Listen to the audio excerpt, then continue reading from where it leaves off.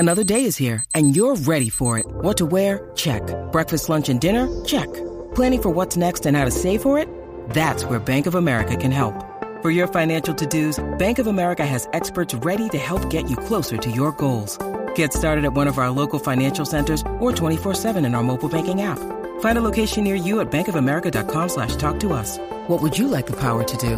Mobile banking requires downloading the app and is only available for select devices. Message and data rates may apply. Bank of America N.A., member FDIC.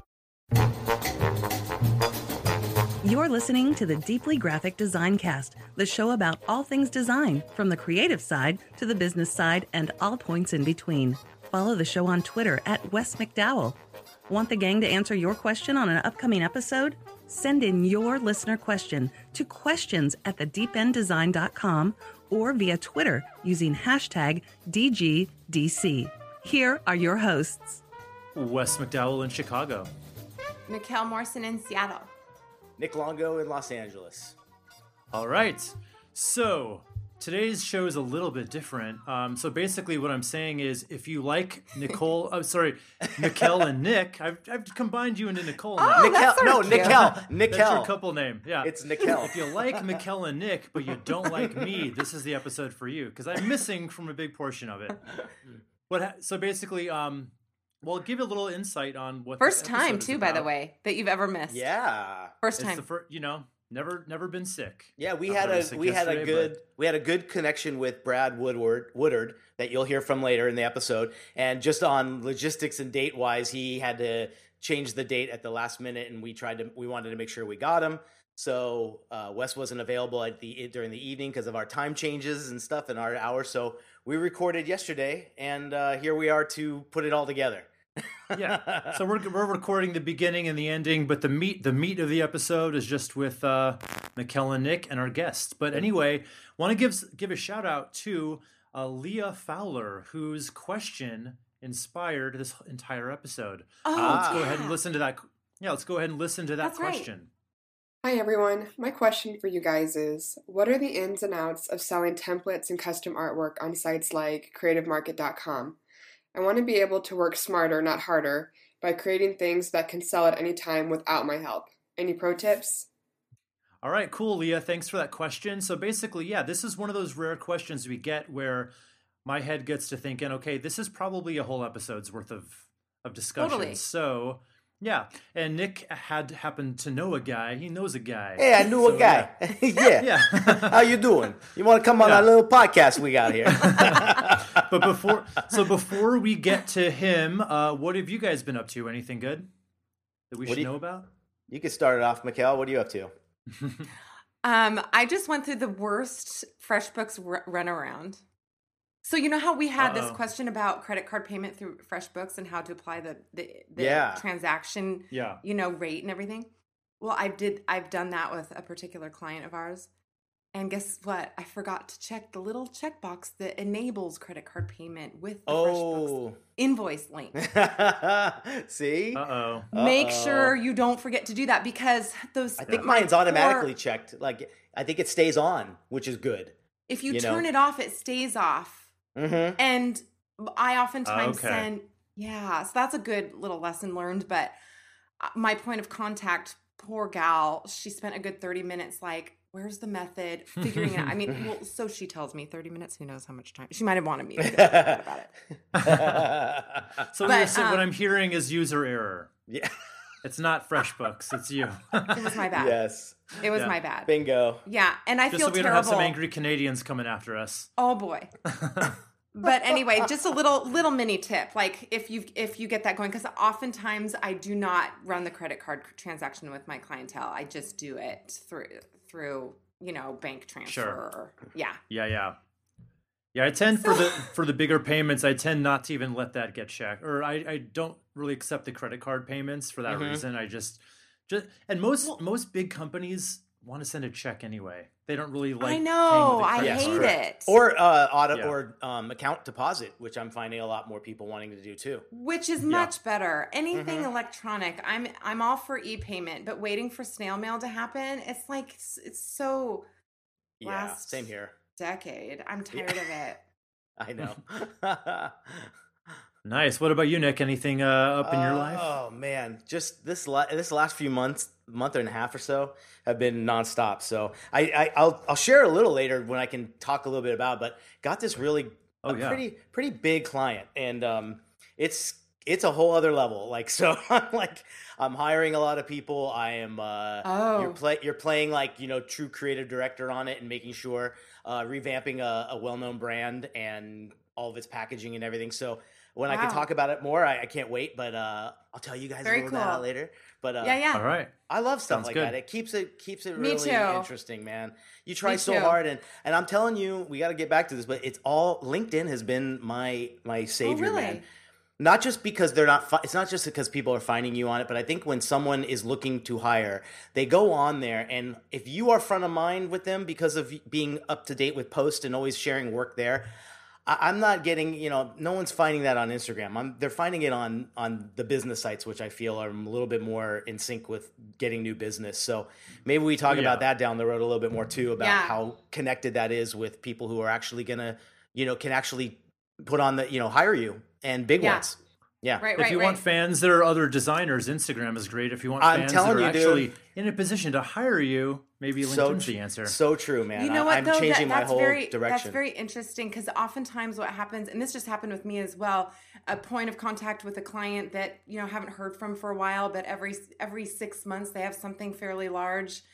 So you're pretty stably in touch, asking MKM Design for a referral, for a recommendation of a video, for videography or, something that they know that is not your bread and butter. And there's no reason that you don't say MKM can take care of you. Exactly. And you reach out to who can take care of all of that. And you run it through your own company. There's no reason you shouldn't do that. That's the opportunity right there. Recommendation, I'm like all over it, Yeah. Totally true. Totally. Recommendations are gold. And they made it so easy to like ask for them. Yeah. Within the platform. It's great. Yeah. It's like it's built right in. All right, cool. So before we get on with the show, let's give a little love to our friends at Skillshare. And they're going to get a lot of love on this episode. Totally. Yeah. Oh, yeah, it's coming. So, but basically, I want to break it down into kind of more of a personal story with this time, because I actually had, Let's break it down, who's Wes. been listening to the show for a long time, my sister Christy filled in as a guest host for several episodes back in the day. Pre-Nick, as we like to say. Feels like a lifetime ago now. I know. Aww. But anyway, Christy never she never did any web design at all. It's always print. And I've been trying to talk her into like, Christy, you can listen to Nick. You got to get into the web. It's 2018. Come on. So she's asking me like, how do I really kind of ease myself into this? Because I really know nothing. And I said, go to Skillshare and learn XD, Adobe XD.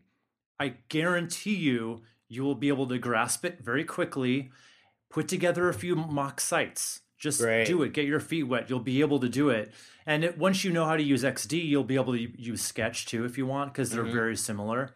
So basically she did, and she said it worked out great, and she has a good handle on it. Good for her. I don't know that she's like world-class web designer as yet, but she's getting there. That's the point. And Skillshare made it happen. Love it. They're an online learning platform with over 18,000 classes in graphic design, logo design, illustration, and more. I was just on there. And speaking of, the Christie story with UX and web design, I'm finding a few courses here. One is called Visual Hierarchy and Spacing in Web Design.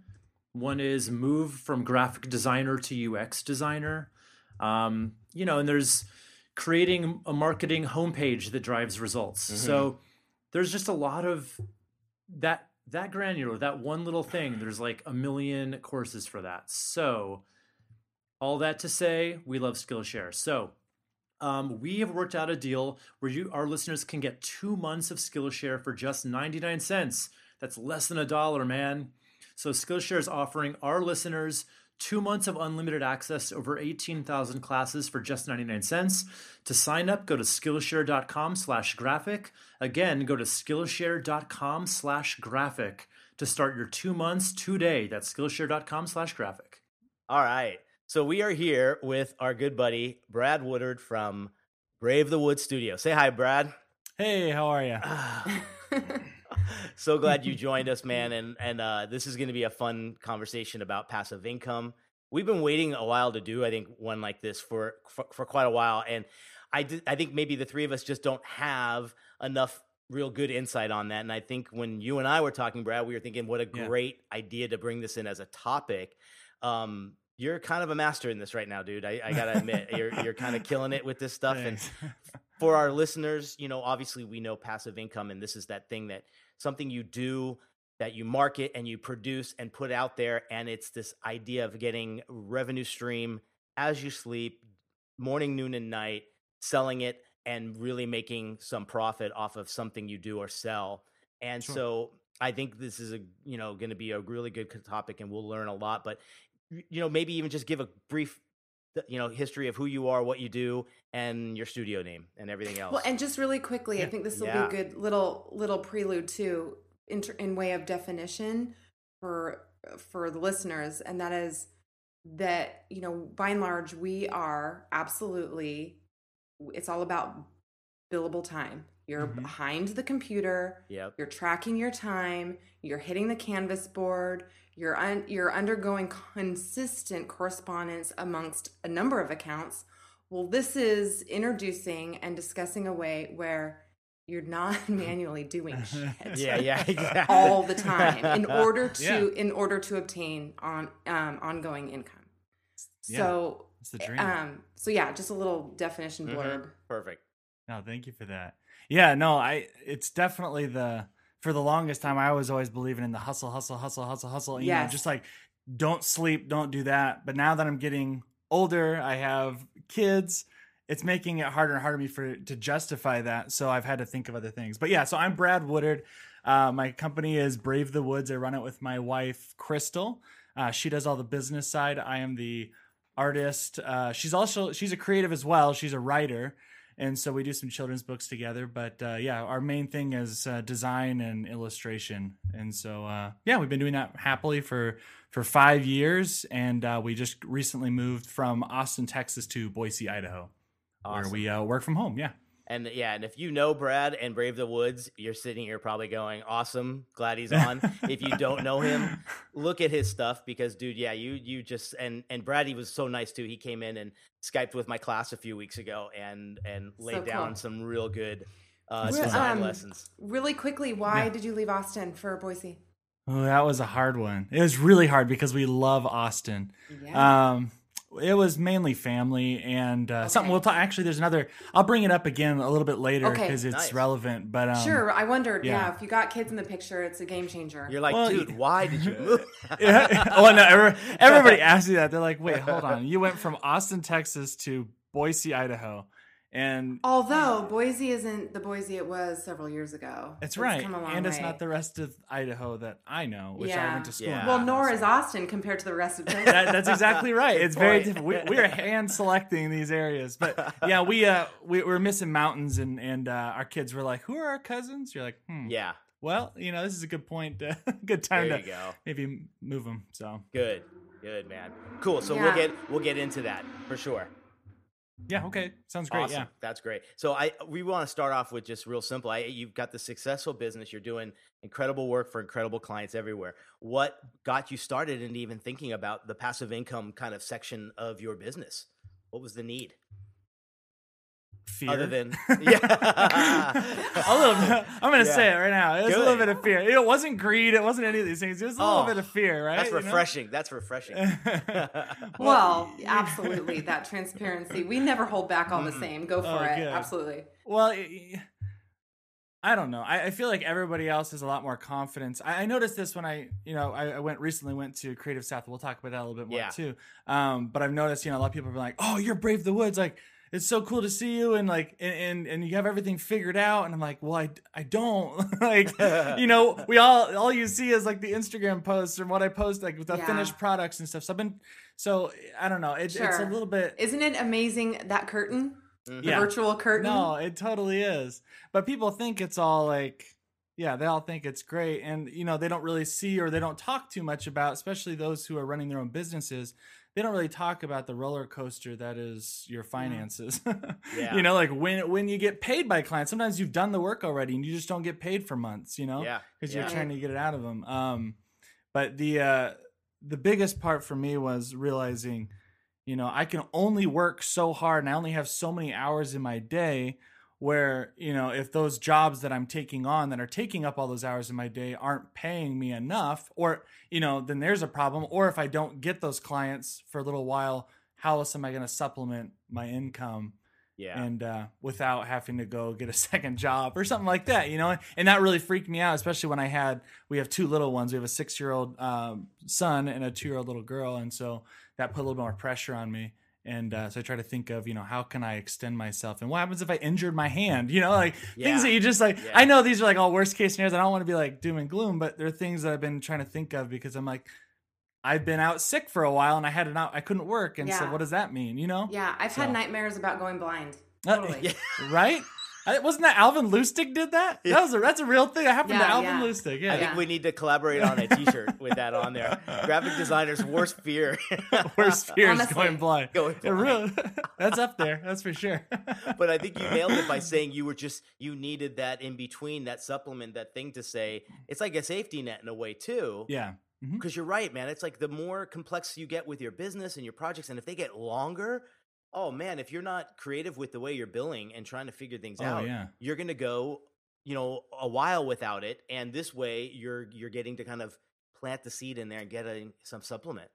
Yeah. It's not as much of an emergency if a client doesn't pay, you know, cause like you have some of these clients that we deal with are major clients. They're a pain and they're awesome because like it pays so much, but when does it pay? Cause some of them have they have like a net 45, you know, that's 45 days until they pay you. And even then, you have to hound them after the 45 days because, like, wait, you didn't fill out the right paperwork, and we have a new system now, so you need to redo it all. You know, so you're still waiting on all this money, and so that's just been even like that fear is not just giving a passive income, but it's also changed some things. How we were like, you know, 50% upfront, no questions. We have to have something to work off of, but the passive income is really filling in those gaps where it's okay if that client doesn't pay us for 2 weeks. Sure. It's not the end of the world, you know. We don't have to go dipping from savings. Insurance, absolutely. For sure, yeah. Yeah, that's just so smart. I mean, I'm excited to dive into this more. If you don't mind about the technicalities of and you know, you don't have to mention any, you know, value or number necessarily, but just how you maintain the flow. Yeah.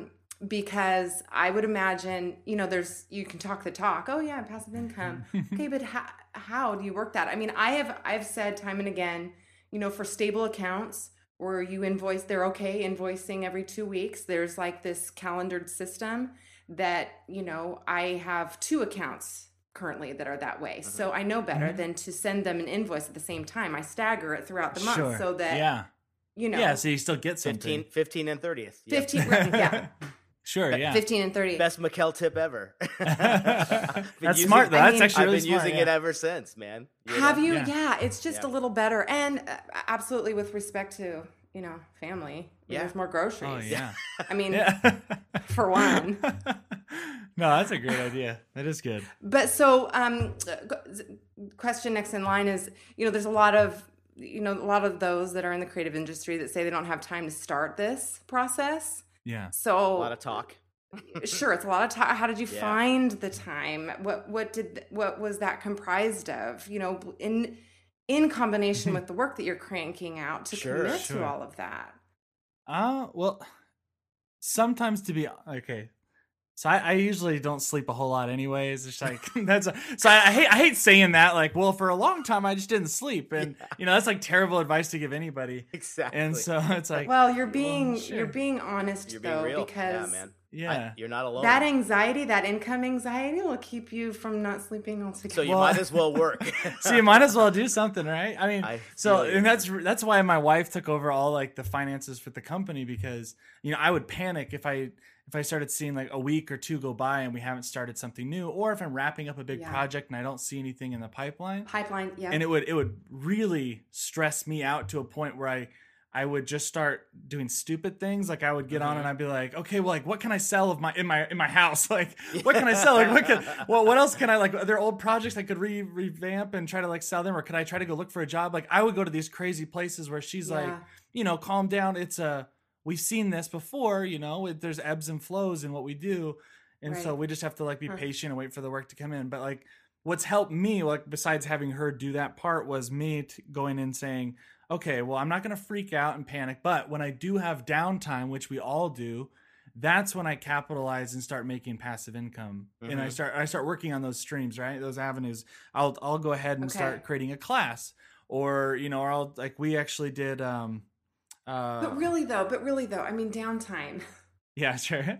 Yeah. Can you talk about that a little bit? Because how frequent would you say on average that is? And how much allotted time do you have at any given phase where you can commit? Yeah. Yeah. Okay. Yeah. I mean, super honesty time, right? Like, because a lot of people, like I said, a lot of people think of, okay, like me, I think the same thing about other talented designers. I'm like, they're busy all the time, right? Like they always have a giant client. They never work on projects they don't like. I do all those things, right? And I have downtime. Like, so especially I'll give you one big example, was during the presidential election, that year leading up to the presidential election. I noticed that there was, we had just a big lull in our work, and it was long enough that we would have like several weeks where I wasn't actively working on a major project. I'd be working on little things. So, I mean, if you think about that, I really only needed it to like work on client projects for like a couple hours a day, given how much time I had open. The rest of that time I would do, if I worked 2 hours, then I'd still work an 8-hour day, no matter. It wasn't like I just went like, okay, well, let's just go take a break or whatever. Like I was panicking. And so I would take the rest of those 6 hours in my day, and I would put those towards making a class, right? There's nothing to lose. I mean, there's not time wasted.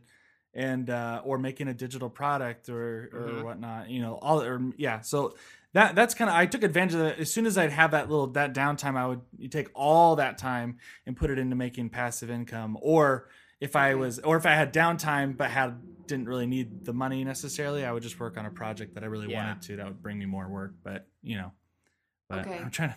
But okay, okay. And everyone has different downtime. That's the thing. Yeah, And I think your hour, it might be different than somebody else's hour too. So it's all about efficiencies too. Right. And then for those that have this massive backlog for accounts that do pay by the hour, then how do you not take advantage of that and still, or would you recommend still set 2 hours aside to devote to?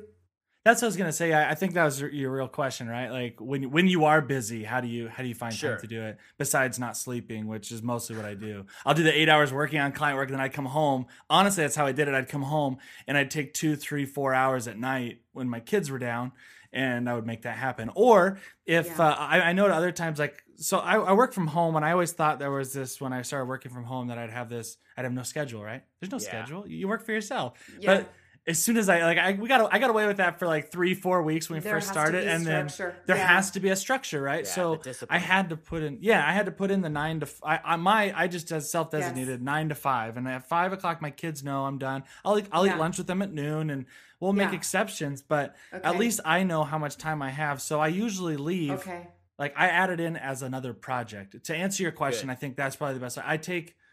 I set milestones, deadlines, everything, and then lump it in with the rest of my projects. So I'm like, okay, well, today I need to allot time for these 3 projects. I have 2 hours, 2 hours, 2 hours.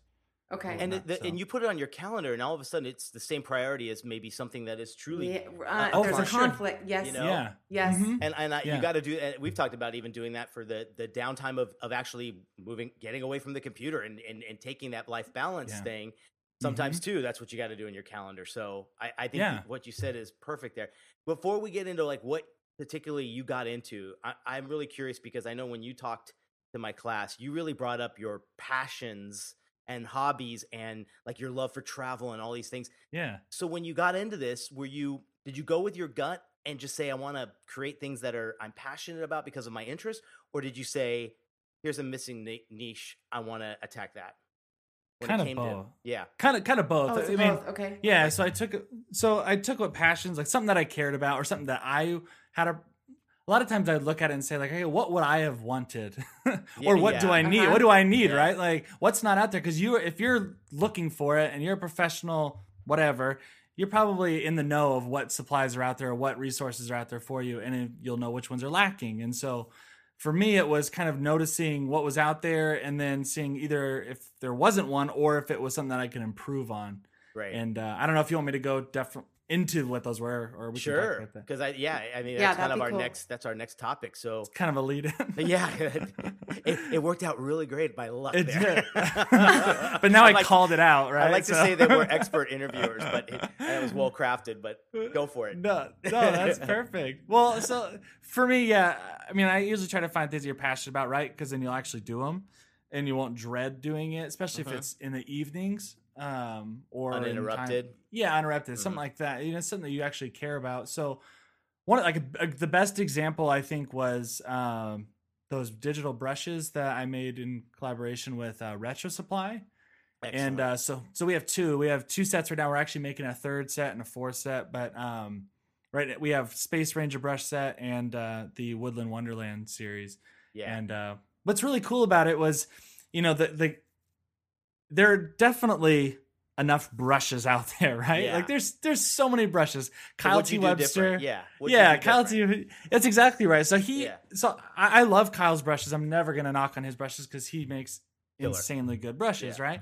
But I feel like the problem I had is similar to a lot of other people. You guys can tell me if you've had the same thing, but if you've ever bought these brushes, you have I have all of them. So I have over I don't know how many there are, 300, 400 brushes. Mm-hmm. There's so many of them. I use probably 6 of them. Yeah. And why is it that I only use 6 of them? It's because I get 50 at a time, and then I don't want to go through and try to test out how each one. It's not like I can get a stack of actual pins. I have to go click, find it, click, draw it, change the color, change the size, play with it. Yeah. It's just a lot of work. And so I was like, why don't we just sell them in smaller sets?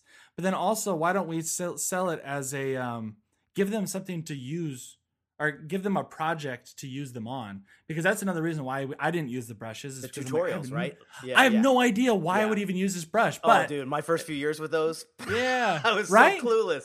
They look so cool, and you buy them because you see their example, right? They have one he draws a little bit, and you're like, wow, that's a really cool mark, but you have no idea how that applies to your work, but you just bought it anyways. Yeah. So I was like, why don't we make a project around it? So make this piece of art. So for the Space Ranger, for example, we wanted a 1960s space era type of art, right? Mm-hmm. And so I made it, and then we said, well, okay, we made that first, and then we said, what brushes do we need to make this type of art? So we did our research. We did it the other way around. Yeah, I love that.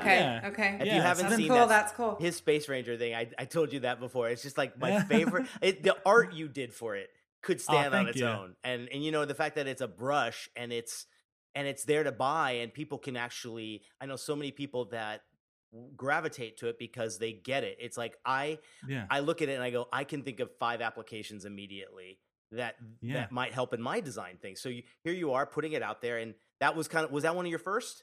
That was the first. That was the first brush set. Yeah, and I appreciate you saying that, because that was the whole goal, right? Like we wanted people to come away and say okay, I at least know how to make one thing with all of these brushes, right? They could come away. So I've had people come to me and be like, oh my gosh. That results in volume like crazy. It does, yeah. People asking oh, I have this space project. This is perfect. I'm like, okay, well, I mean, you can use it really for whatever, but the fact that they had it, they could see a use for it. Well, for all of them, means of application are immense. Totally. Yeah. And we had, like you said, Nick, there was tutorials in there showing them how I used the brushes, but how I made the whole illustration so that they could. So it was a little bit. There's more than just the brushes, which is another thing to think about when thinking passive income, right? Take something that's already there, but how can you give more? What makes yours stand out? Yeah, and that goes for anything successful in the marketplace right now. It's you can't just be familiar and be the same as what everybody else is offering. So giving that extra little touch is kind of nice, because hey, it's a bonus, and we're clicking on these things, we're buying them.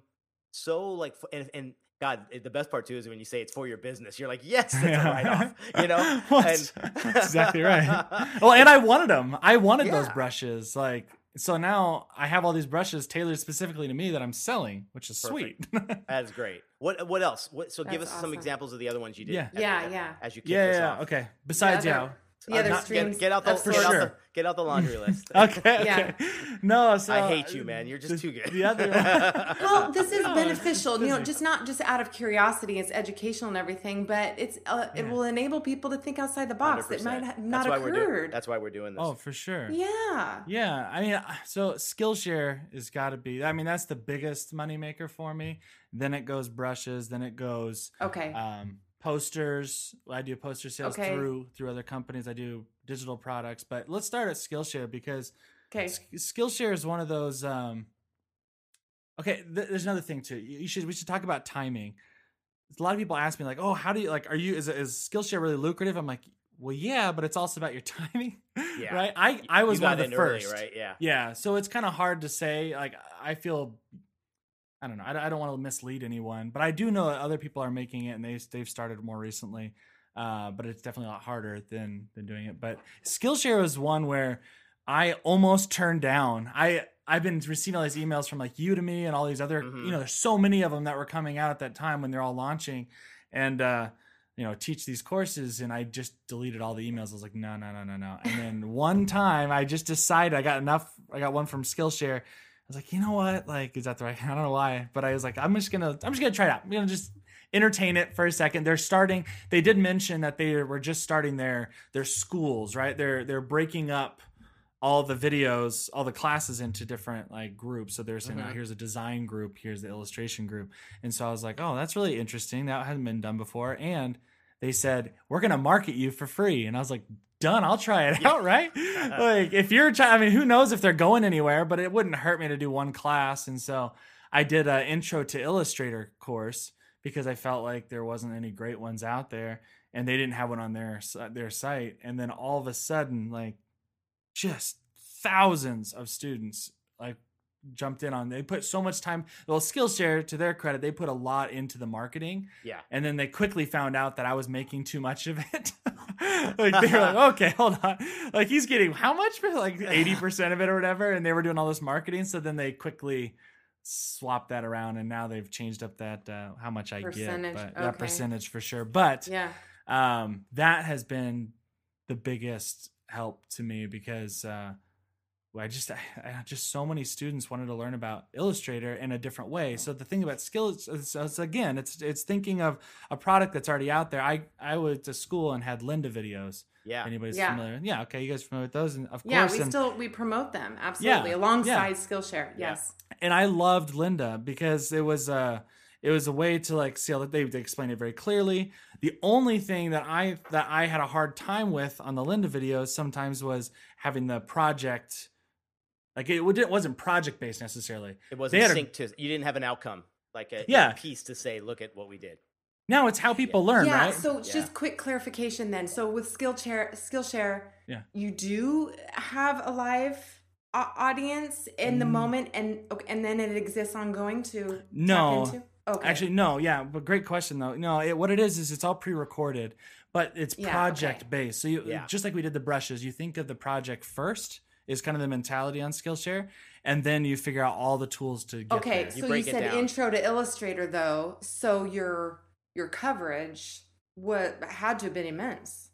Yeah, it was crazy. Everybody wanted to learn because they were reaching out to like all these. There's so many artists out there that don't put their work like on the computer. Yeah. And so the one that everybody wants to know. I mean, a lot of people know Photoshop, or they at least have some sort of experience with it. But Illustrator is so foreign to them, but you can see all these possibilities and what you do with it. And so a lot of people want to learn it, and it just exploded. And I'm trying to remember now what the project was on it, because I also sold it as a, there was a project to go along with it. It wasn't just here's all the tools and like how lessons, to learn Illustrator. Yeah. That's what it was. It was recreating like a historical piece of artwork. So some awesome piece of art from someone way back when who created something, and then it was, I usually said posters or something like that, and they'd have to physically recreate it on Illustrator with vectors. That's fun. All right. because they do that with their own art, right? Yeah. Like you have to make something so it's an easy way to try to intro. And they get to customize it to what they... constant visual reference all the same. Yeah. Always, yeah. Mm-hmm. Yeah. That's cool. What else? Okay, so besides Skillshare, so posters. I do a lot. I sell a lot through National Poster Retrospecticus. If you haven't heard of them, awesome. The main guy there, JP Boneyard, is amazing, and he's in Austin now. But he goes around and it's a traveling poster show basically. He'll travel all these different cities, put up these shows and events where he just sells posters from all different types of artists. And a lot of the art too, so some of it he'll pick that he sees out there and he's like, hey, would you like to sell it in there? You've already made it. Or he'll say, could you make this piece of art for me? I'm going to put it in the show. A lot of it's like band posters. I didn't do any of those. Mine was just like a Rocky poster and like my astronaut one, my little Hello Spaceman guy.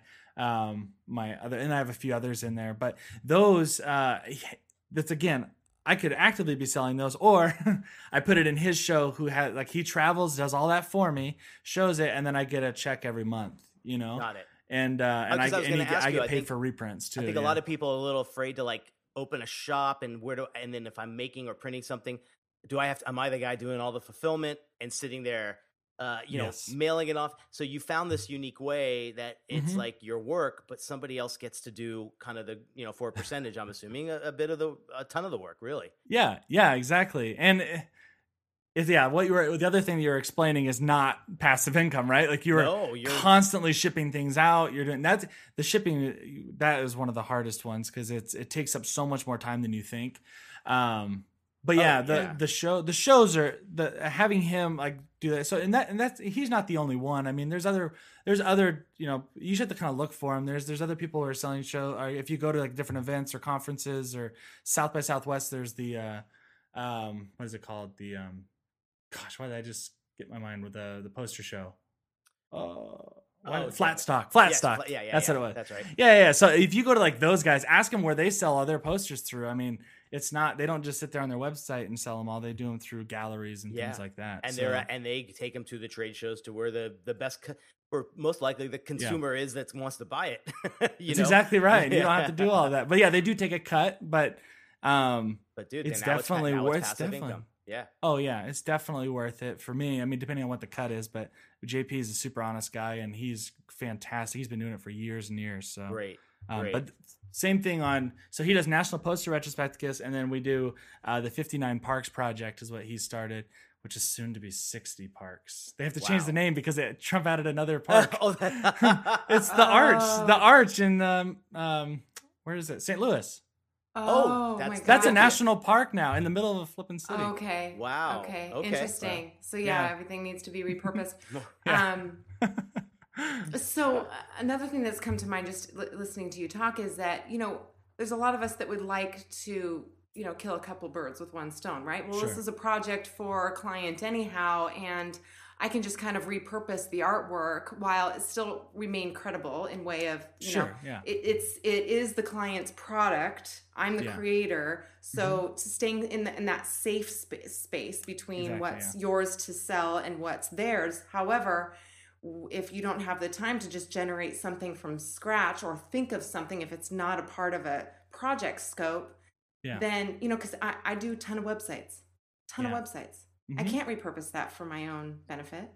Yeah, you could take elements, maybe do like templates, right? Yeah, some boring corporate icons or something like that. I mean, you see my point though, exactly. how to apply it. So Skillshare is a great example because, you have to have that persona where you're comfortable just showcasing and talking through educational matters. But if that's not your jam and you're a web designer, by and large, you might want to go more the creative market route.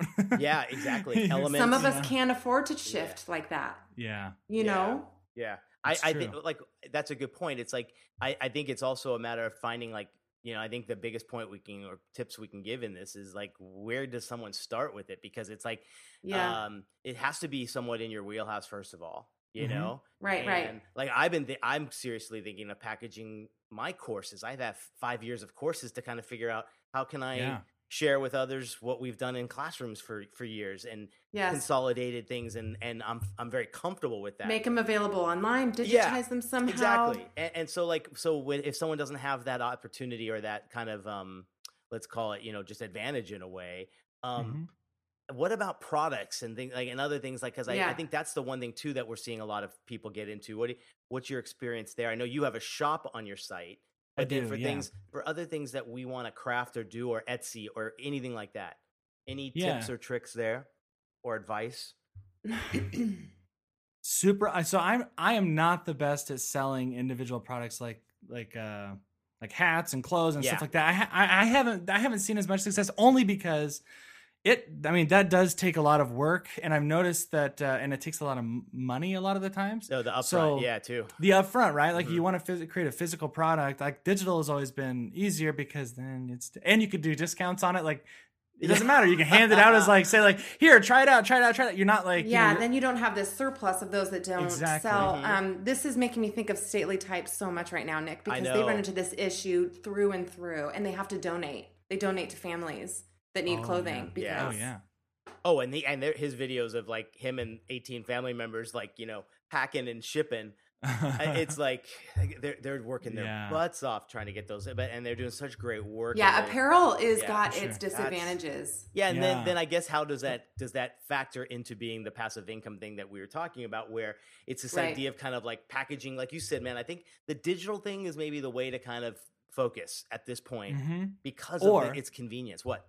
Yeah, so we talk about physical products. Now, you don't always have to be making the physical or True. Buy in bulk, right? So there's sites like Society6. Yes, correct.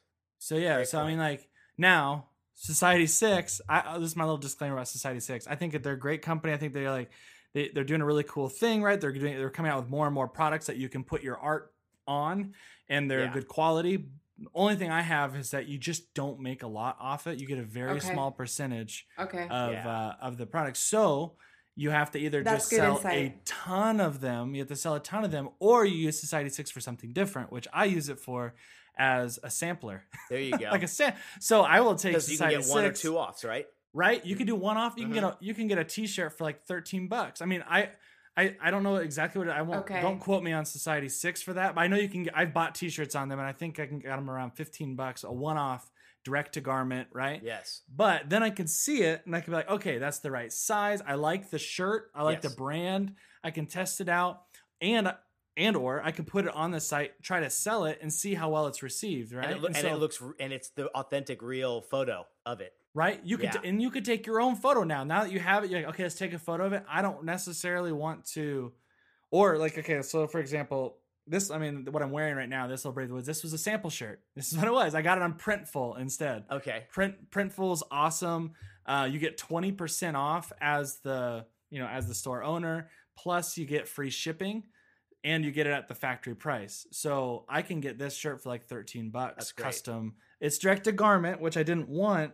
But what it does is it allows me to see the right sizing. Like I said, the shirt, everything. And then what I can do is I can go take it, now that I like it, I can go take it to my screen printer and say, okay, this is exactly what I want. Now I have a picture of it. So I can do pre-orders if I wanted to. Or I could take it and I could put it on Printful, Society6, and I can just see how well it sells. If it sells really well, then I'm like, okay, well, this product clearly is my best seller. I'm going to go buy some bulk, and then I'm going to make more money off these shirts because I know they'll sell, but now I get more. It's a way to test drive the success before you commit. Little prototype. Yeah, we've used TeePublic a lot too with a lot of the Oh, sure, yeah. When we've been at trade shows and we need just 3 or 4 of them or whatever, and it's so nice to have that. So you got to almost experiment a little bit, and there's really good tools to use, I think, to kind of get you jump started in a way, Yeah. And you're not doing any of the work, right? No. You're not doing you put it even has a mock-up generator, everything. It looks perfect, right? So you can put it out there. And the biggest thing is their fulfillment. Now, I don't know about Society6, but I know Printful does. I haven't used Society6 in a long time. Printful, they will slap a sticker on it and it will say from Brave the Woods when they ship it. Will it? Oh, that's sweet. Yeah. Well, so it's not completely custom, but Wow. It at least says it's from them. It doesn't say anything about Printful. It says that's Bridge just Woods. Straight up courteous to me. That's well, doesn't that make sense? Because they know I think we're looking for that. I know, like, and Mikkel and I were talking the other day about RealThread and how good they've been. I've gotten a ton of my clients into them too, and that's what's great too is if you want to start at a certain level, and it's not like you're doing something online where it still has the brought to you by unless you pay for premium, and so exactly, which is great, and they want to help you in that way to look as if it came from you and your studio and your little shop. And well, and to go further on that too, so Society6, they still have their platform, right? You have a website within their website, but Printful is not that way at all. Printful links up with your existing, like I have Big Cartel as my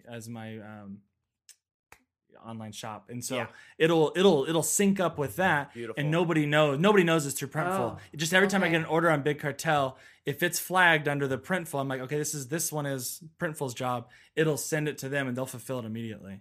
Oh wow, that's the difference. It's a big difference between Society6. Oh, for sure. Yeah. And are those on demand printed or are they in a They're all on demand. Stock? Perfect. Okay. Yeah. You can do stock too with them. They actually just started that doing drop shipping. Yeah. So you can order in bulk and save your money there, but they will keep it in their warehouse and they will ship it out. And if you want to pay extra, you can send them stickers, whatever else you want them to insert in, and they will tell you a price for each thing. It's 35 cents to add a business card. Okay. It's $1 to add a sticker in there or whatever. Got it. Yeah. Okay. Adding to it, but you can customize it. Cool.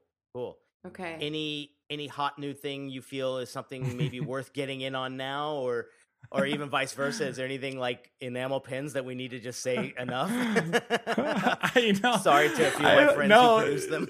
Everybody's doing enamel pins. I've even thought about it, but then I was like, for me, it just doesn't. I'm not going to say never because I'm just my luck will come up. I'll do enamel pins someday. Yeah. But for me, I don't use enamel pins, and I have no idea where I would put them, so I don't want to make them. And yet, I do admire them too. I look at them, I'm like, that is so cool. Yeah. Where would I put it?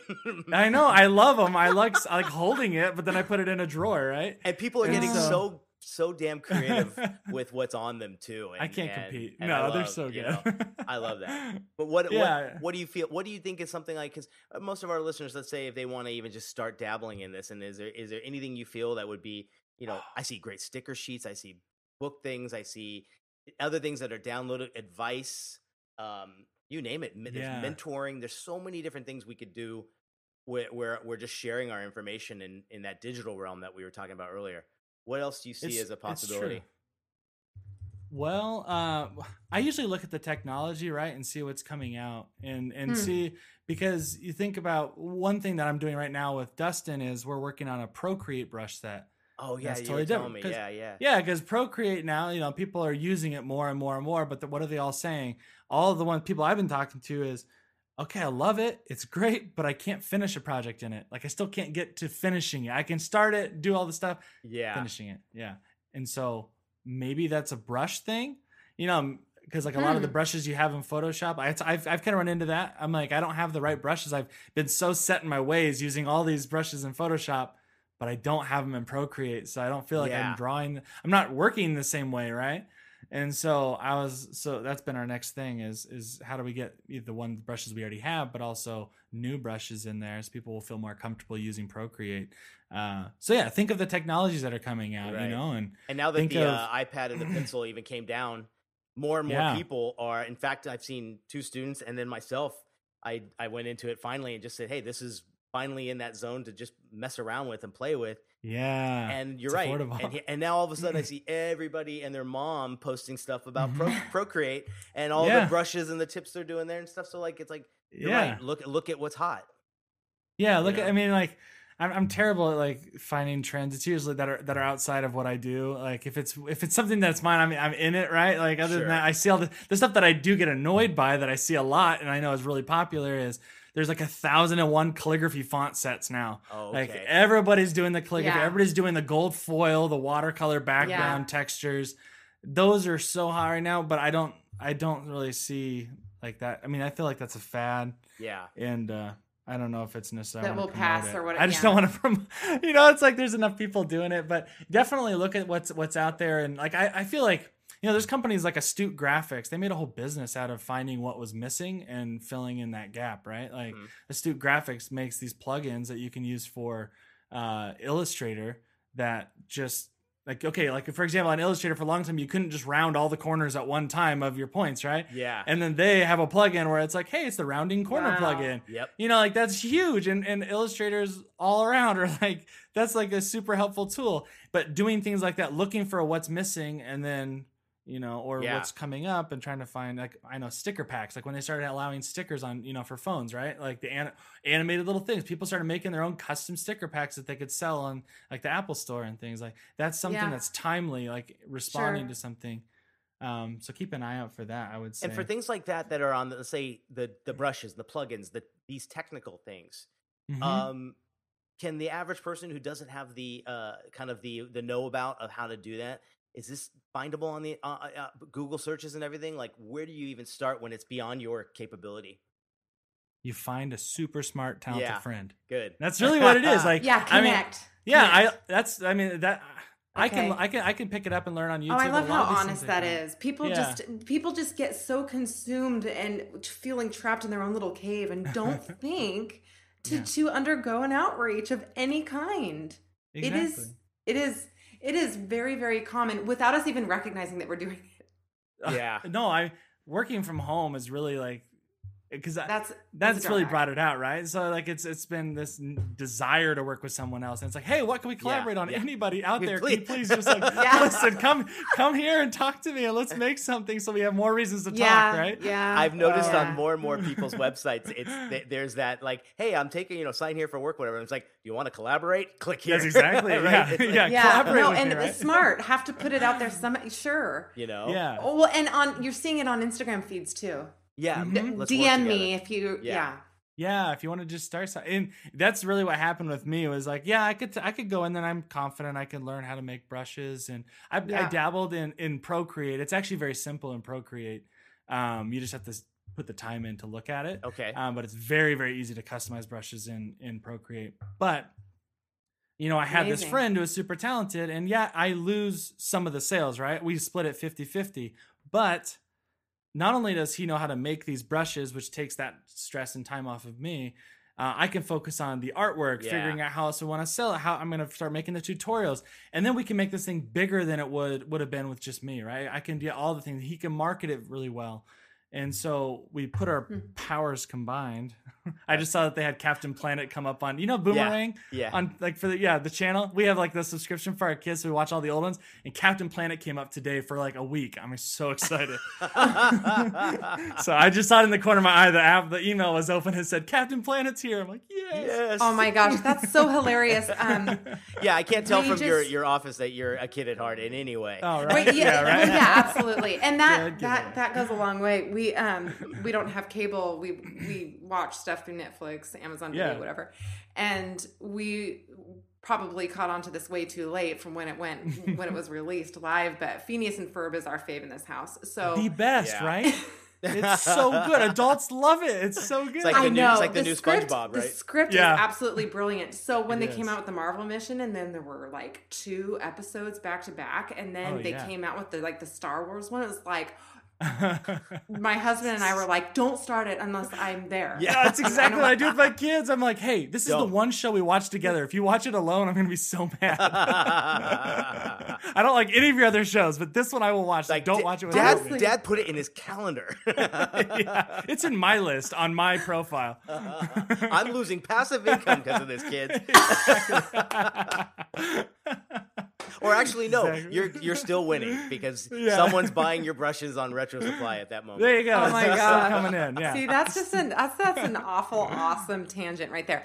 So we touched on Instagram feed just a moment ago, and I want to tap onto that discussion a little bit because it had us think about the most effective ways that you learn to promote your material. Oh yeah, for passive income specifically, like. For those practices, how have you learned to promote or advertise it? And in social media channels or other? In social media, I will answer that, but first I will say, I find people who are not only good at making things, but they're good marketers because I know what I'm bad at. I know I'm terrible at marketing my own stuff. So I've kind of latched on to people who are really good at marketing. Yeah, and then you just so happen to be married with somebody that's good with finances and, then stuff like that. My wife, yes, exactly. Yeah. She's also she did social media marketing in school as well. So it really helps. So the way that I've done it, I'm terrible at outwardly marketing and saying like, "Here, buy this," but I always feel that's not really weird. But do it more naturally, man. And I think that's what you're doing. You know? Yeah. Well, in this day and age, you can't always be face to face, and Brad is amazing with this. So I can see how that would put a little bit of a dagger in, like, how do you move forward? I mean, other than events which are costly, how do you? Yeah.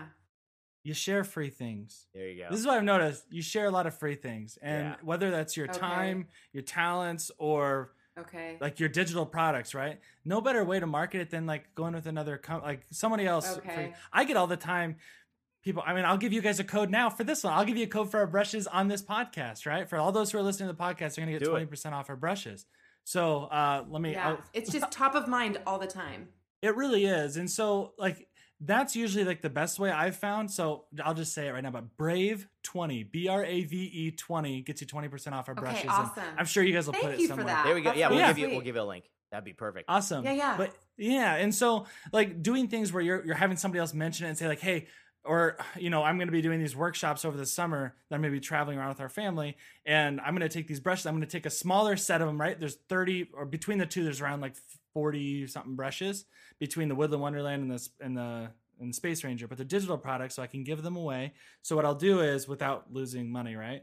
So I will take about 5 of those brushes between the two, saying like they're my favorite ones or whatever, 5, they'll be great for this workshop. And I'll say, hey, you join my workshop, you get 5 of these brushes. Now that also gets them incentivized to buy the rest of them. They're like, these brushes are amazing. I wish I had all of them. It's a win-win. Yeah, it is. So there's that I find the best way of marketing it is just giving like digital products, giving it to people, or finding people who are great at marketing or just sharing things online. Like I show myself using the brushes all the time. Like if I'll be working on a project and I'm like, okay, I'm using my brushes. I need a videotape a corner of this, right? A part of this and be like, hey, look what I made with these brushes, right?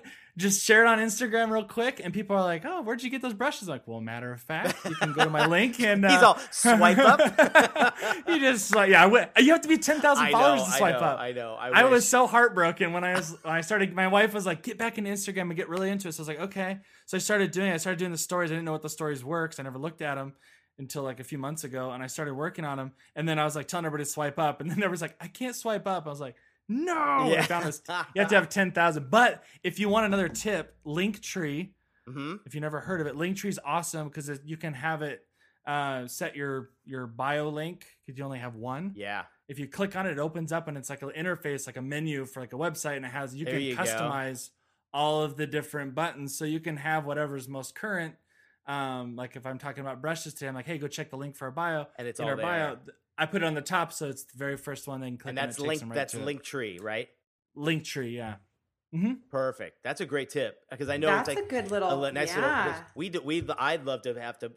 We have to kind of toggle back between our podcast one and our personals and all that. So like, to get all that on one link would be fantastic in a way too. Because everything's it's almost like the About Me page on your Instagram. Yeah, right. That's a great one. But what's your Instagram? It's Brave the Woods, right? It's Brave but it's Brave_the_Woods. Perfect. And I would definitely tell people to check you out because you're also doing a lot of cool like Q&A and really fun things on your stories as well. And what was really cool was I think I just watched something he had posted, and I was setting something up with my students, and one of my students goes, I'm talking to this guy from Brave the Woods, and I'm like, you guys follow him? I'm like, I didn't even know that. And so she's like, he's gonna come, he'll come and talk to our class, and she set it all up and everything, and it was so great. Cool. And that's how she reached out.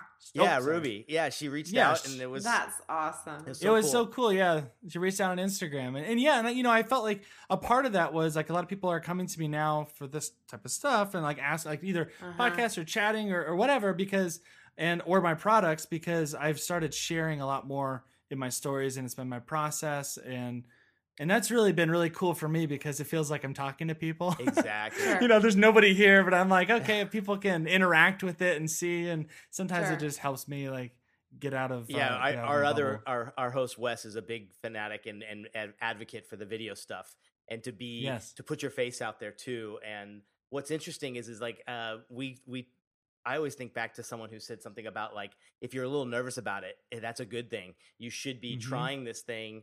All these elements and all these applications are available for you to try and give it a shot. And it could lead into something that becomes your, like you're saying, then when you have this passive income thing, how do you market it? Well, you're already doing a little bit of that. Yeah, that already. Exactly. Your friendly face. Yes. You know? Well, and aside from, that's cool, Nick. I'm glad you said, I'm glad you mentioned that. Yeah. Another thing, before I forget, I would say one of the biggest things you can do is get get subscribers to an email, like get email subscribers. Yes, that's one of the biggest things. So we're building ours right now.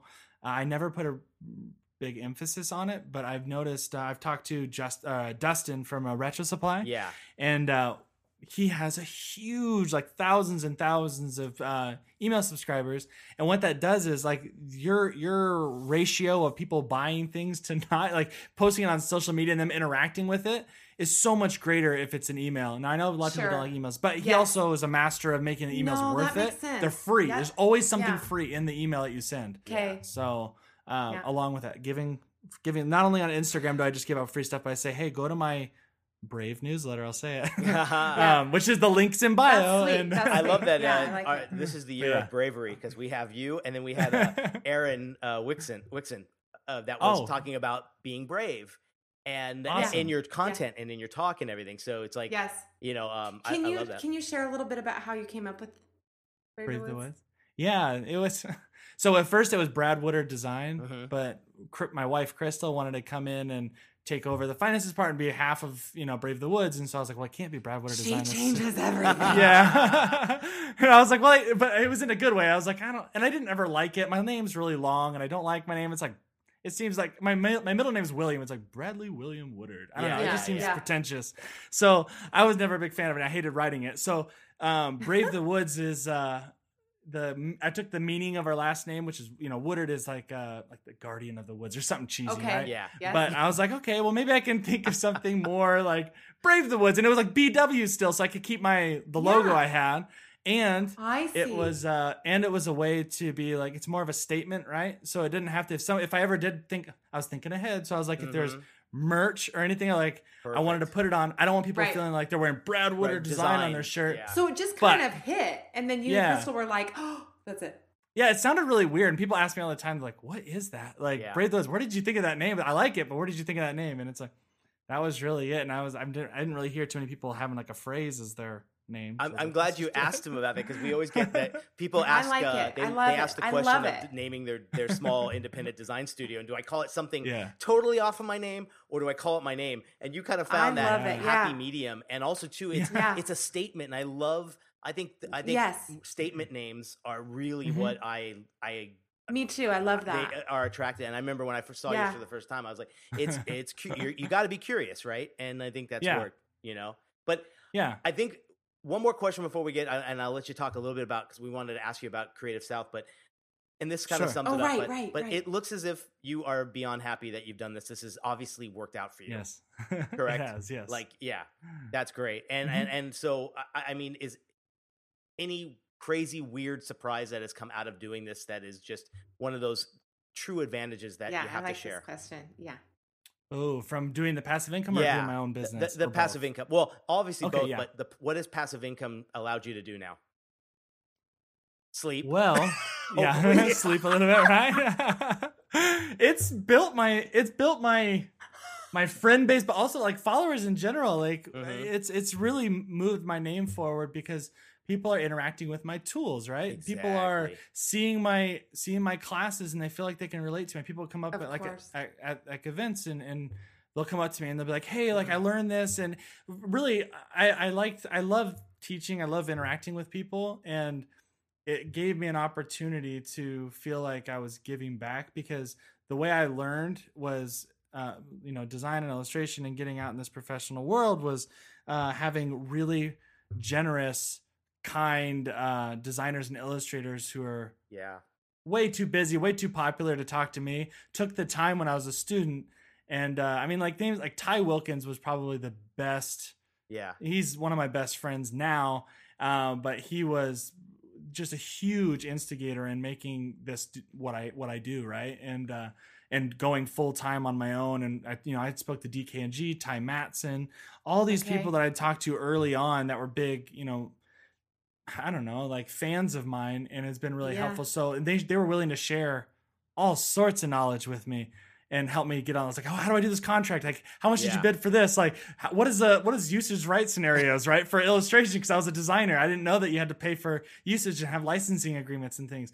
So, like Ty, for example, was like fantastic at that. So if there's anything that I get out of this passive income stuff is people are learning from me. And it's really, really cool to give that back to the community and see people who are just rewarding. starting. That's and you understand that. It's but for me, I didn't think I'd have that opportunity. I wasn't pursuing a master's to go teach, and I maybe someday I would, but in the meantime, it's been really cool helping. So that's been the coolest part. What a good way to sum it up. Well, speaking of passions, though, that sounds like it really hits a sweet spot for you, and that's an important. Different that's also a game changer, and how you in terms of incentive it keeps you motivated. Oh, for sure. It's hearing people talk about it in classes, and it's always still surreal. It's like, wait, you took my class? Like, yeah, I took all your classes, but see, I wasn't there for it. If I was there and I got to see him, it'd be different, but I have no idea. There's how many students we have to combine our worlds here, Brad. It's like what I mean? It's like because let's switch off every once in a while. That would be fantastic. I don't know when you're next in LA, but for sure you could be professor for a day anytime. All right, that would be great, and that goes for you too, Mikkel. That would be they'd love that. She's International Woman of Inspiration now. Thanks. Oh my gosh! Don't stop it. But hey, let's end on this. I know you just got back from Creative South, and we are all about these things, and it's a smaller trade show and it's a smaller gathering. But man, oh man, I heard just the best feedback from it. Tell us about it. What'd you get out of it? Their whole thing is like, come as friends, leave as family, right? Yeah. And it's totally that feeling. And it helps that you're in a smaller setting, right? You have less people at these things, so it's smaller, more intimate. But you also are in this tiny little town, Columbus, Georgia. It's a lot smaller, and you're all like concentrated in the same area. And everybody tries to stay in the same hotel, so that you're all really close. And it was awesome because I could walk on the street, and everybody has their lanyards, right? So you know who's who.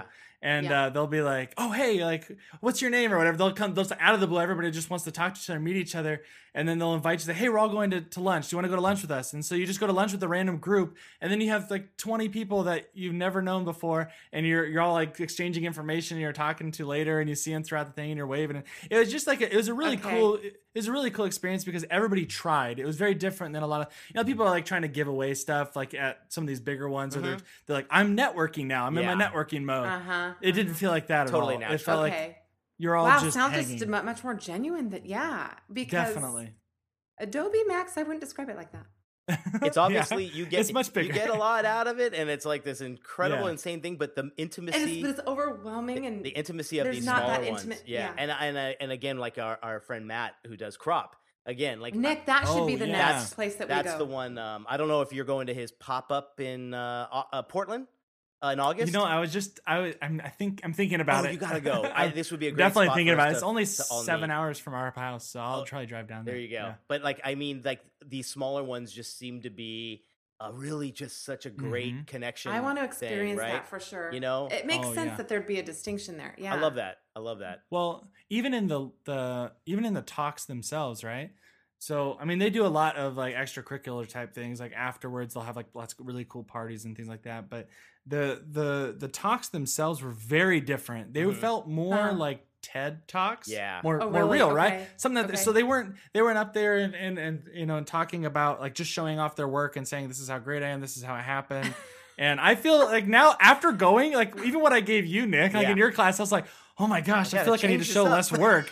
I need to show less work and just talk about more about my failures, And that's what it was. Like it was really like they spoke. Yeah. Like some of them are saying like I was like hundreds of like one guy was $160,000 in debt, and I thought he was like the king of design, right? Wow. And I was like, I had no idea that happened to him. Like some crazy thing happened, and so. You just don't know. You just don't know. And they were all so genuine. So and it was, eye-opening. And that was, wow. Sounds kind way of more motivating. Yeah.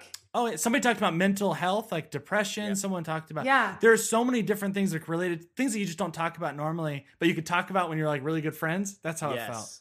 Wow. That's amazing. I got, I know like John Contino did this. He was there. He was the keynote on, I think, Sunday. And he did, he did a Skype thing in my class. Dude, he did it very similar in the same way where, again, that was him I was talking about, the 160,000. Wow, really? That was him. Oh, wow.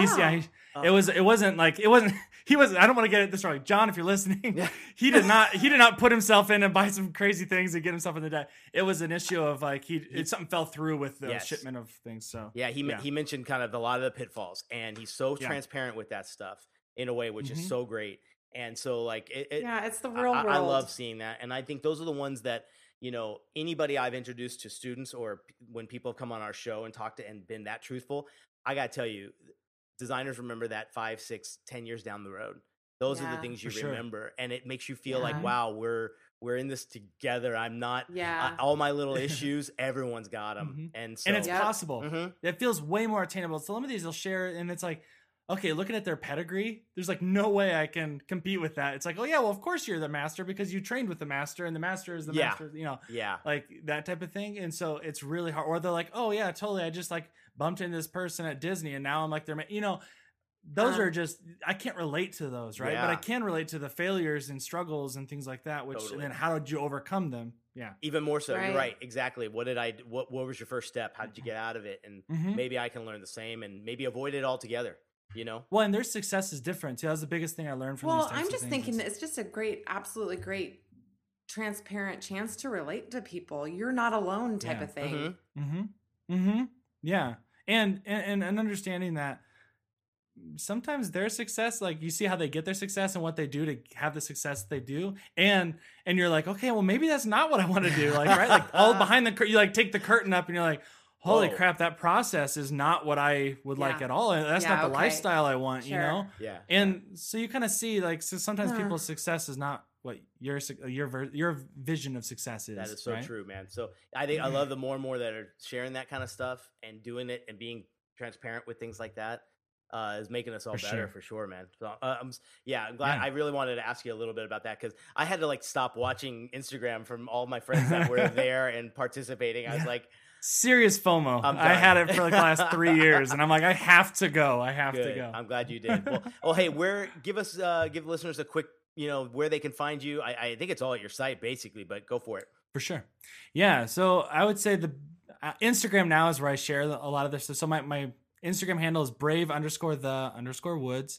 And you can go on there. I'll be sharing all sorts of freebies all the time. I'll share my process. And then there's also our Brave newsletter, which you can go on our website. And it's at the bottom. You can submit into that, or you can do it on in our link in our Instagram. But I'll be giving away freebies, tutorials, phone wallpapers, discounts to our brushes all the time. Every time I send a newsletter, just know there's something free in it. So open it up. There's something free in it. And then I'm trying to think on Dribbble. You can find me Brad Woodard on Dribbble. And you're going to do a little tour this. You're going to go be in a different few cities, right? Oh, yeah. Yes. Oh, yeah. And you can find me on Skillshare. Yeah. There's our Skillshare plug because there's Skillshare. Yeah, exactly. No, the speaking is So we're going to do we like to do a family road trip every year, and we're going to go to Michigan where Crystal's family's from Idaho, right? So we're going to drive across there. And we're like, why don't we go? We're going to see a bunch of sites, but we also want to see if we can hit some big cities along the way, and Wisconsin, like Minneapolis. We were thinking of Madison, Wisconsin. We're thinking Indianapolis. We're thinking Detroit, Grand Rapids area because we're going to be around there, and Columbus, Ohio. Just to name a few of them. There you go. That we're going to be hitting, and we're going to try to do workshops in each of those cities about digital illustration, creating textures, physical textures, and bringing them onto the computer. I'll teach you how to make them into brushes, into textures, and then how to use them in an illustration. Damn. So it should be a really good time. Yeah, follow Brad so you can check that out. That would be, if you're in an area. Yeah, I would. When I saw that, I was like, dude, if you're not in LA, I'm gonna be so upset. So next time, that'll be our next time. We're actually planning on coming to LA. We were hoping sometime this summer as well. Awesome, we'll be flying. Yeah, I hear you. All right, man. Well, thanks again, dude. And this is such a great talk. I think we learned a ton. What a pleasure. Yeah, we're not just doing this because it'll be good benefit for our listeners. It's benefiting us too. No, likewise, like people asking questions, isn't that like Nick, you could probably attest to this, like teaching. I feel like every time you teach or have to talk about what you do, you learn something new about yourself or something like that. That's been like so good for me. It's like, and how to deliver. I have to research, and how to deliver, how to package it so people understand it. If you're not a natural extrovert, it comes out throughout those processes. That makes perfect sense. It does. Yeah. People ask you the questions that you never know need answering, right? Yeah, sure. Exactly. So, all right, man. Well, thanks again, dude. Neat. Well, thank you guys. It was a pleasure. Brad. Yeah. Well, that interview was just great. Actually, haven't listened to it yet, but I'm sure I trust you guys. I'll be listening. What was your biggest takeaway, Wes? Probably the part with the passive income. I like that. And also the recurring revenue. I like both sides of that coin. Yeah.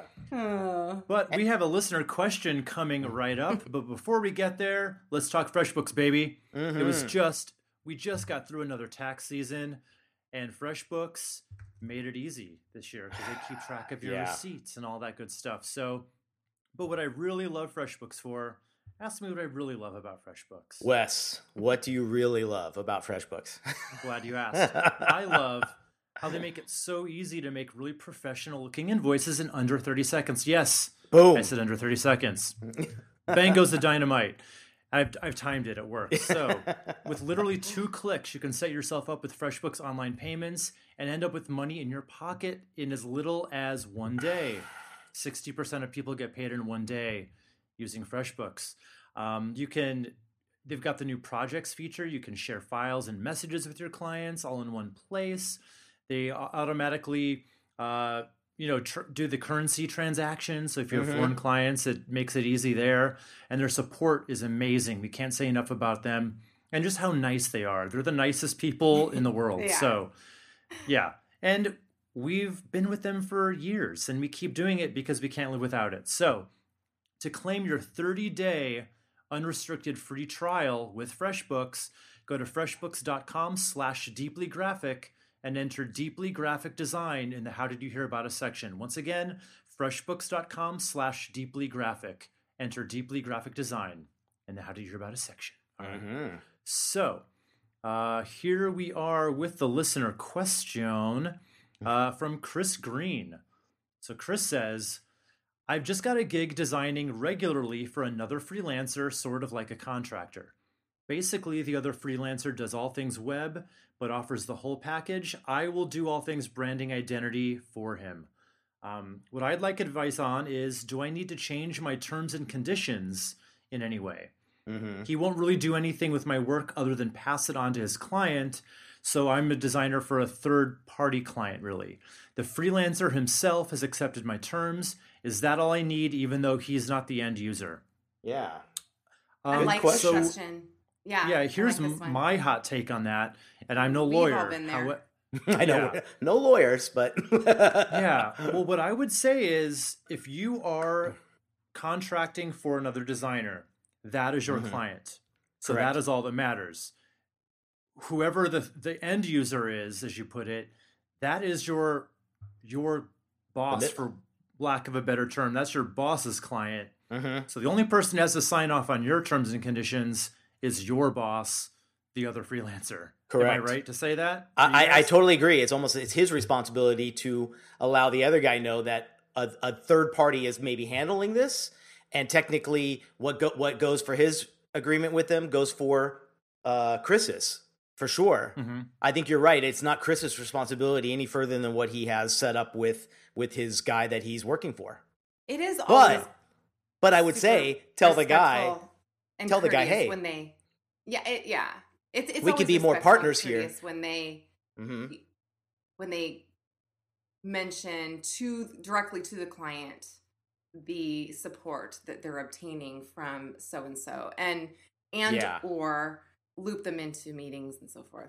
Like when Chris wants to use the work now in his portfolio or anywhere else, I don't want the client, the end client, to say like, "Oh, who's this guy?" Like maybe there's a way for Chris to say, "Hey, can I be almost a subdivision of your brand and make sure that there's exposure to the client, the company, that there are other people working on this other than whoever is hiring Chris." So I think it's just being transparent, right? There's no reason to hide it, or at least tell the guy, you want to offer that to the client? It's up to you. Yeah, but the thing is that it's not a mandatory thing, though. No. It's up to the individual. So it's like, yeah. I've only ever run into this once as the Chris in the scenario, where I basically had a client who had more of a big specialty agency. Yes. You know who I'm talking about, Mikkel. And then I was designing a website for a client she had, and I was using that on my website. And then the woman running the agency basically said, I don't mind if you use it, but the client has a problem. They'd like you to take it off your website or whatever. So I decided to do that. And okay. And that's going to happen because it wasn't territory. Because it wasn't really talked about up front to say, can this other designer use it? Or maybe, you know what I mean? That can be sticky because it is your work. It is they are your creations but if someone's paying you for it, now it's theirs. So that's the only thing that's different, unless it's agreed upon. I always have a disclaimer on all of my estimates. You should. That I have the right to feature all creatives that I generate. And that's your chance to squeeze it in there. Services. Yeah. And it's not small print. It's not loud either, but it's definitely a part of my terms. And we're making we're making a living with our businesses too. We need to be able to showcase our talent.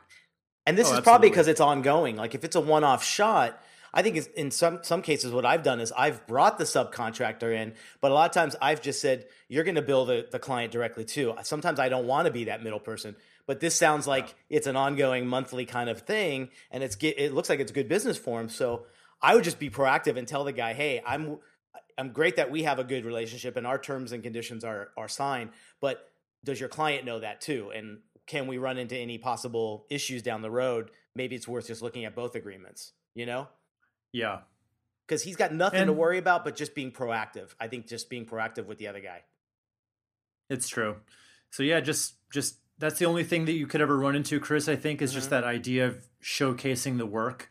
So just ask your guy if it's cool, if, just have that built into his terms and conditions on his contract, I suppose. Yeah. If he's cool with that, so you can continue using it. That's about all I got for this. But so any final thoughts with you guys? It's good to hear he's doing really good and he's got his own side stuff and this conjunction with somebody else. So someone's hustling over there, Chris. Good job. This can be there can be a personality conflict with this type of a business establishment too, where the freelancer that Chris is supporting is way too big-headed and takes all the credit for the creations. That's a completely different story. That could happen. Yeah, and I wasn't trying too hard to read in between the lines, but I wondered if that was a possibility based on what Chris wrote with his question. Yeah. So if that's the case, once you can afford to ditch. Who needs that? But also too, how often are you looking at credits now of stuff that's being shown on different websites and stuff online? And there's 2 to 3 agencies or 3 to 4 art directors being listed. So to your point, Mikkel, maybe if technically Chris feels like he's not getting some credit for some of the work, ask to be mentioned as, associate creative director or something, in a way, because it's like, or form a partnership with this guy. Maybe there's a way you guys can work together and be one team, Yeah. There's options. Could be. Nice. All right, cool. Well, I want to encourage people to keep sending in those listener questions to questions@thedeependdesign.com. And, we love the audio questions. And we do have a listener question show coming up in the next couple episodes. That's right. For number 160. So send them on in. And Nick, did you have something you wanted to mention before we we're going to be back we're back at Adobe Max this year, and it will be in October in Los Angeles this year. And we are inked to be a part of it in a good way and a fun way like before, where we will not only be there, but interviewing people and participating in all of the events and everything. So stay tuned for more info on that. But again, coming in October, hopefully we'll have the same situation where we're going to get a good discount code for everybody if they're a listener. And if you're in the LA area, I think we're planning to come. We're going to be looking forward to meeting you. I can't wait. Yeah. Should be fun. Be nice to be back in Los Angeles. I know, and I'm like, do I get a hotel? I don't even know. we're all crashing with you, buddy. Well, how far away are you from the convention? I'm like an hour. How far away are you from the convention center? I'm way too far. It's worth going. It's getting something out there. I'd hate to be driving. Such a Valley girl. You know, LA. Come on. Yeah. What are the specific dates in October? Oh, I will find out. I believe it's on AdobeMax.com if anybody wants to look. But it is. If we want, I can take a look real quick right now. No, that's okay. I was just wondering if you remembered off the top of your head. People can Google it. But anyway, the point is, we'll be there. We'll be talking to you, and we'll have a coupon code for you, so you can get October 15th through the 17th. Perfect. There you go. All right, cool guys. Well, it was a great episode, I think. I'm sure it was. I hear good things. Glad to know the whole ship didn't fall apart without me here. With that in mind, keep designing and catch us next time on the Deeply Graphic Design Cast.